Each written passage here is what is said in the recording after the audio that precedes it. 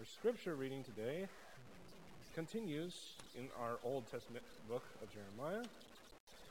Today we will read from chapter 6, verses 6 through 8, verse 10, and verse 13 through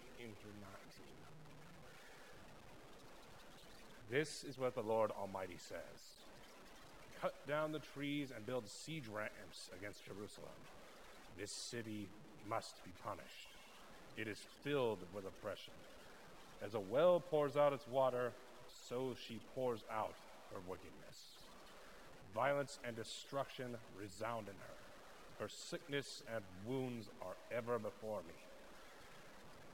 Take warning, Jerusalem, or I will turn away from you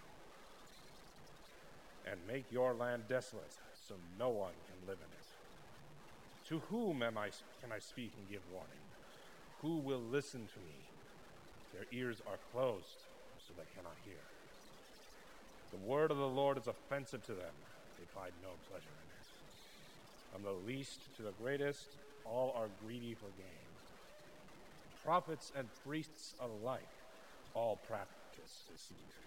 They dress the wound of my people as though it were not serious. Peace, peace, they say, when there is no peace. Are they ashamed of their detestable conduct? No, they have no shame at all. They do not even know how to blush. So they will fall among the fallen.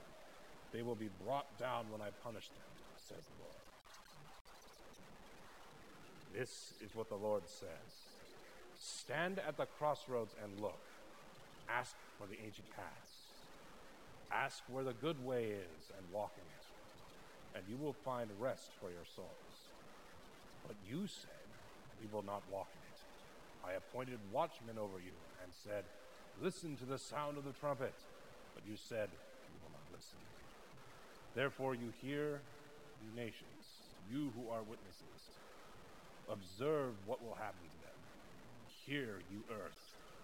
I am bringing disaster on this people, the fruit of their schemes, because they have not listened to my words, have rejected the law. My law. This is the word of the Lord. Thanks be to God.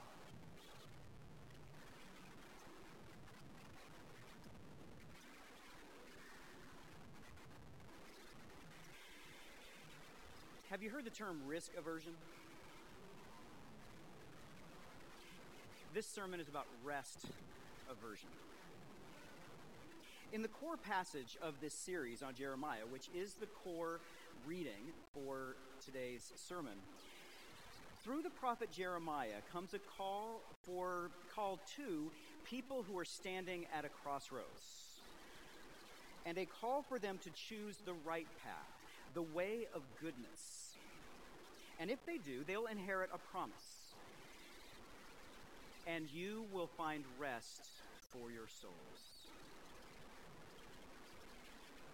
And you will find rest for your souls. I have this strange feeling that I've heard someone speak those words before. Does it sound familiar? Here's where it's helpful sometimes to have a Bible with cross references in it.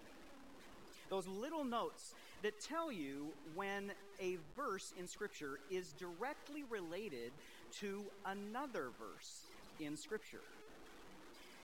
The note on Jeremiah 6:16 will send you all the way to the New Testament, in the Gospel of Matthew, chapter 11, where nearly 600 years later, a prophet named Jesus makes a similar invitation. Come to me, all you who are weary and burdened, and I will give you rest.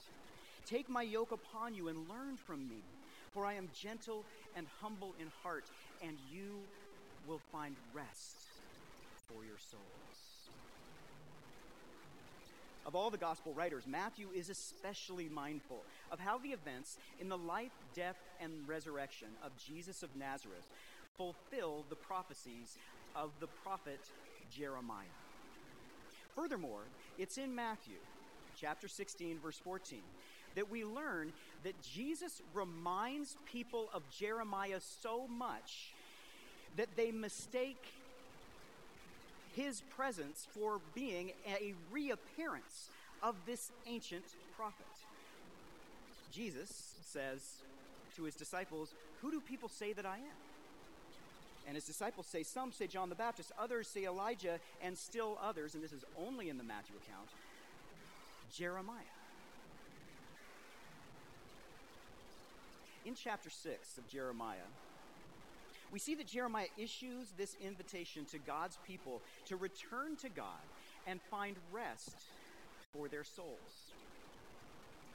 Jesus issues this same invitation as God with us. Jeremiah, it comes as God's word through the prophet. But from Jesus, it comes to us from God,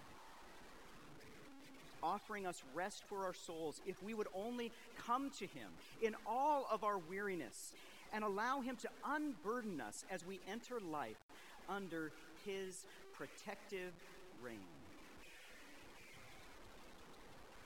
Rest for our souls must be important.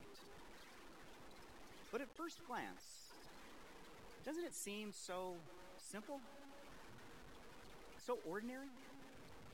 Perhaps even a bit lazy? What are Jeremiah and Jesus inviting us into? Well, rest always has an immediate dimension to it, for sure. It is a contextual reality. At the end of a day, we need rest, and that will include this day. But picture a scene of resting. Go ahead, close your eyes. Just picture what resting looks like in your world, in your view. Whatever you're picturing, you know it. Life has a tendency to be like the opposite of that. For Jeremiah's fellow citizens in Jerusalem, they were caught in the vice grip of international tension amid rumors of war. And they were suffering under oppressive internal leadership. Under these conditions, rest is what you long for, but you can barely even imagine. For those who heard Jesus speak those words centuries later, history may well have been repeating itself, as it usually does, now under Roman oppression. But rest has a deeper dimension in Scripture as well. It has a deeper meaning in God's story from the very beginning. In creation, God rested on the seventh day and called the creation good. Throughout Scripture, rest and goodness are intertwined. It is when we are resting that we can contemplate the goodness of God's creation. Rest is the one Sabbath day a week where neither our survival nor our supervisor can make us work. Rest is the 1 year in God's Torah where every 50 years, when the Jubilee sound would ring out and everyone would get a break, the land itself would be renewed, the slave would be freed, debts would be forgiven, and everyone's well-being secured. In short, rest is shorthand for God's good life. It's the promise of the promised land. It's a code word for life in God's kingdom under the reign of a good God. It's life in all its created fullness. Vida plena. Abundant life. The experience of God's goodness in human society, not only for a privileged few, but for all of God's creation. And on the eve of the Martin Luther King Jr. holiday, I can say that rest is more I have a dream than I need a vacation. This is what the Lord says. Stand at the crossroads and look. Ask for the ancient paths. Ask where the good way is and walk in it. And you will find rest for your souls. But you said, we will not walk in it. I appointed watchmen over you and said, listen to the sound of the trumpet. But you said, we will not listen. What's going on here? Why not? Perhaps it's that same old. Human beings, in their fallenness, being committed to something different than God's goodness. Have you ever seen that happen? Have you ever been the one who would choose that other thing than God's goodness? I have. In this text from Jeremiah 6, we see, as we see throughout Jeremiah, a particularly very clear description of the anatomy of falling deeper into sin and away from God's good life. And in this particular text, the particular sin is greed.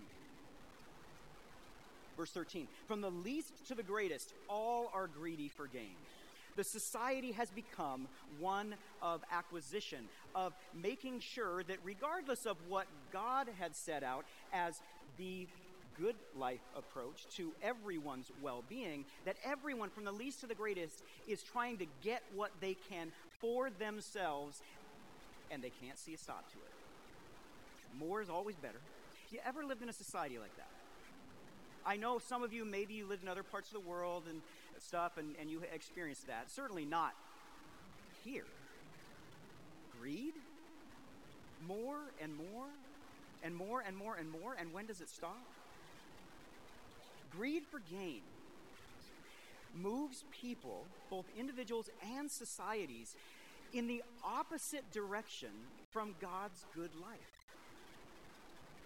It's a temptation for all of us, no matter how powerful we are. Unchecked, it leads some of the best and the brightest to dishonesty and deceitfulness in pursuit of their own self-interest. And Jeremiah's anatomy of this process of falling deeper and deeper into sin identifies this, because the second half of that verse, it says, prophets and priests alike all practice deceit. Think about two particular headline stories in our society right now, both of which involve people of privilege who seek greater and greedier gain for themselves.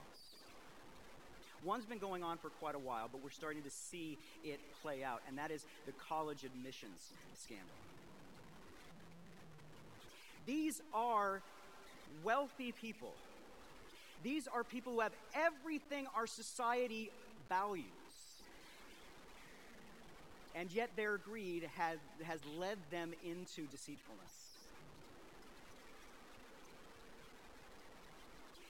And then just recently, the baseball sign stealing scandal. I'm sure the Mariners would never be tempted. At least our record says that we would never be tempted in that direction. Amen. We got an amen, right? And of course, the Houston Astros being, that team that we could just never live up to, we find out that, oh, wow. Who would have thought? Who would have thought? Like, seriously, again, those players, the absolute best players in the league, do they really need to cheat? No.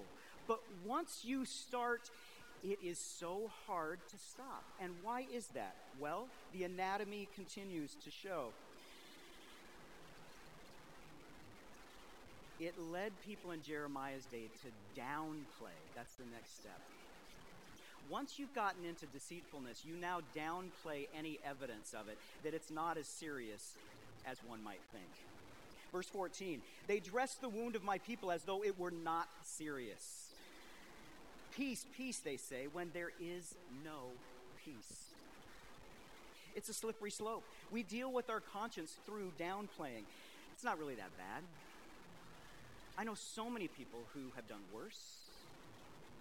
It's not hurting anyone. By the way, really test that. That's a favorite in our society right now. Victimless, basically unethicalness, right? It's like there's never a victim.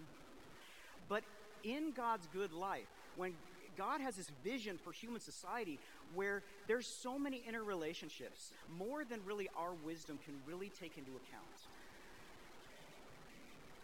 Does every moral decision not have a consequence on someone somewhere? The biblical view would remind us that there's more to it than meets the eye. Blind to the consequences, we simply declare to ourselves and others that there aren't any. And then it gets to the fourth level in verse 15. These are hard words to read. Sometimes you wonder, wow, are these words really in the Bible? Jeremiah says, are they ashamed of their detestable conduct? No. They don't have any shame at all. They don't even know how to blush. We get lost in our sin. More specifically, we lose our sense of healthy shame. Fuller seminary professor Lewis Smedes wrote a book on healthy and unhealthy shame. Unhealthy shame is that shame that keeps you from being all that God created you to be in your created goodness. But there is such a thing as healthy shame, and that is when we are living a life that is going against that good thing that God has created. Healthy shame is God's way of putting in our conscience this sense that calls us back to our better selves, to our true selves. But down the road, along this anatomy of falling deeper and deeper into sin, we lose our sensitivity to that. Here's why it matters that we confess our sins on a regular basis. I had a conversation again last week, but ongoing conversation with people in the life of faith about does it still matter to confess our sins even if we're struggling with the same sins over and over again? Does God really want us to come to Him when we pray our prayer of confession, even if it's like the 100th or even the 100,000th time we have to come? Here's why it matters. Because by confessing our sins, we're staying close to the intersection of the crossroads. We are closer to where we may see, take notice of, and maybe even have the will to step into that place of invitation, to walk down that path towards God's good life. The further we go along the way and practice deception and lose our sense of right and wrong, the harder it is to know where we stand, and the fainter that call will be. Using the illustration of the crossroads, confession keeps us close to this intersection where choosing God's life is a legitimate, immediate option. The crossroads we face daily is one in which we have two roads set before us. One leads to a life of goodness and rest for our souls, and the other is a path that leads, it's a path of our own design and desires, but it follows in a direction in which we've turned away from God in rebellion. It's not oriented toward rest, but rather it's an outflowing of restlessness. Now, there's something timeless about standing at these crossroads. It was relevant in Jeremiah's day, in the 6th century before Christ. It was relevant in Jesus' day, when he said to the people, "Come to me, and I will give you rest." And it was relevant 400 years later, when one of the greatest spiritual sayings in Christian history was written by St. Augustine. "You have made us for yourself, O Lord, and our heart is restless until it finds its rest in you." Augustine wrote these words reflecting on his own journey through life in his Confessions. He had found his rest in the Lord. After spending so many precious, anxious years searching for God knows what. A restless heart, seeking goodness and meaning in all of the wrong places, from sensual pleasures to intellectual curiosity. Augustine reminds us that a dimension of the rest that God offers us is the end to a life of fruitless, anxious searching.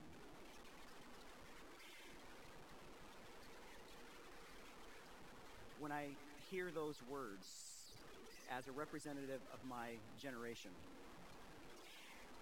I think to a quote from a song that was inspired by a visit to a cathedral in Spain. Peter Gabriel's 80s hit song, In Your Eyes, later recorded by Christian singer Nicole Nordman. The resolution of all the fruitless searches. Rest. God's good life. The resolution of all the fruitless searches. Well, how does God respond to our restlessness? Our hesitation to embrace the good life set out for us?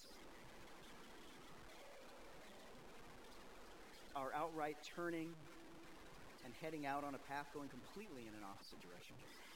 God responds with lament. God responds with judgment. And ultimately, God responds with Jesus. God responds with lament. Jeremiah is known as the weeping prophet, and as we go through this series, we will see more and more that God's heart is on display, and it goes through Jeremiah's heart, and it flows out in tears. You can't journey very far without noticing Jeremiah's expression of sorrow over the restless rebellion of God's people. It's the sadness of seeing someone willfully go down a path toward destruction, the longing for them to choose God's good life, and yet they're not. When I think of this lament, my mind is always drawn to the movie A River Runs Through It. A movie great in the eyes of fishermen, still the greatest fly fishing movie ever made. But one of particular interest to Presbyterians as well, since the movie is based on an autobiographical account by Norman Maclean, who grew up as a pastor's kid, his father being the pastor of First Presbyterian Church in Missoula, Montana. I actually interviewed for a job there once. I'll tell you a story later.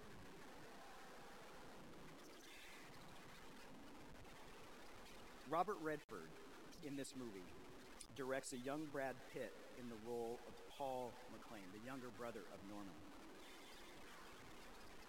Paul is a newspaper reporter in Helena, and his lifestyle of gambling and drinking isn't approved of by his religious parents, but more importantly, especially for this sermon and the message of Jeremiah, is that it's leading him on a slow and steady path to his own demise. He needs to be bailed out of jail after he gets into a fight. His gambling debts begin to mount, and powerful enemies are watching his every move. His family knew he was heading for trouble.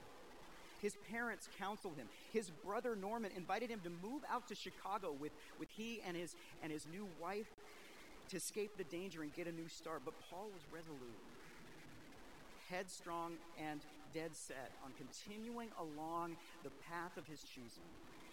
And watching the movie, you're just waiting for the bad news to come. And when it does, you just feel sick with sadness, and you lament along with his loved ones. What could we have done? Why didn't he choose a different path at the crossroads? Well, God also responds with judgment. It's important to recognize that there are victims here in the way Jeremiah shares God's word with the people. Verses 6 through 8. This is what the Lord Almighty says. Cut down the trees and build siege ramps against Jerusalem. This city must be punished. It is filled with oppression. Oppression is a key word that means there are people being oppressed. There are victims here, all throughout society. As a well pours out its water, so she pours out her wickedness on others. Violence and destruction resound in her. Her sickness and wounds are ever before me. Take warning, Jerusalem. You know, some of the most popular stories in our culture are of people making bad choices, restlessly rebelling and being brought to justice. Police dramas, courtroom dramas, some of the longest running series in the history of television. Have you ever watched a police drama? Ever? I mean, raise your hand. I want to take a poll. Anyone? Okay, that's what I expected, but I wondered. You know what I'm talking about. So you can probably envision this scene that you see over and over again. There's a scene when a family member is at the crossroads,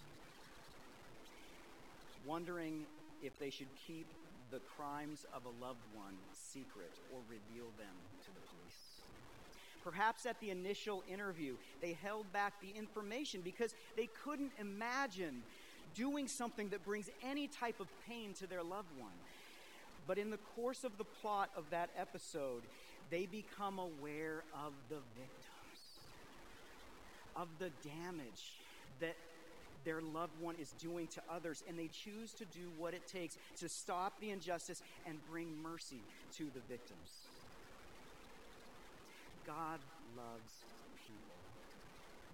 But because he also loves the ones being oppressed, because he loves the ones being injured by violence, those who are being decimated by destruction, who are made ill by the society's sickness, God will say, enough is enough, and intervene with righteous judgment.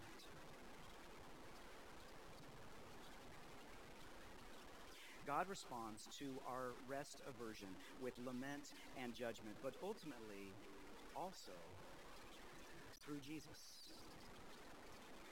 Through Jesus and his universal invitation to every human being on the planet. An invitation into God's good life, along with grace upon grace. Always open, no matter what. Because we all have sinned and fallen short of the glory of God. In spite of the restless rebellion of God's people, in the days of Jeremiah, Jesus, and even this January in human history, in spite of our restless wanderings, all the ways we get caught up walking our own path in the opposite direction, guided by greed, practicing deception, taking part in the oppression of others, Jesus' words cut through the chaos like the Father's love for the prodigal child in the faraway land. Come to me, all you who are weary and burdened, and I will give you rest. Through Jesus, God continues to care, to intervene and invite, chance after chance. Jesus' offer stands every day for all humanity, for you, for me. Rest assured,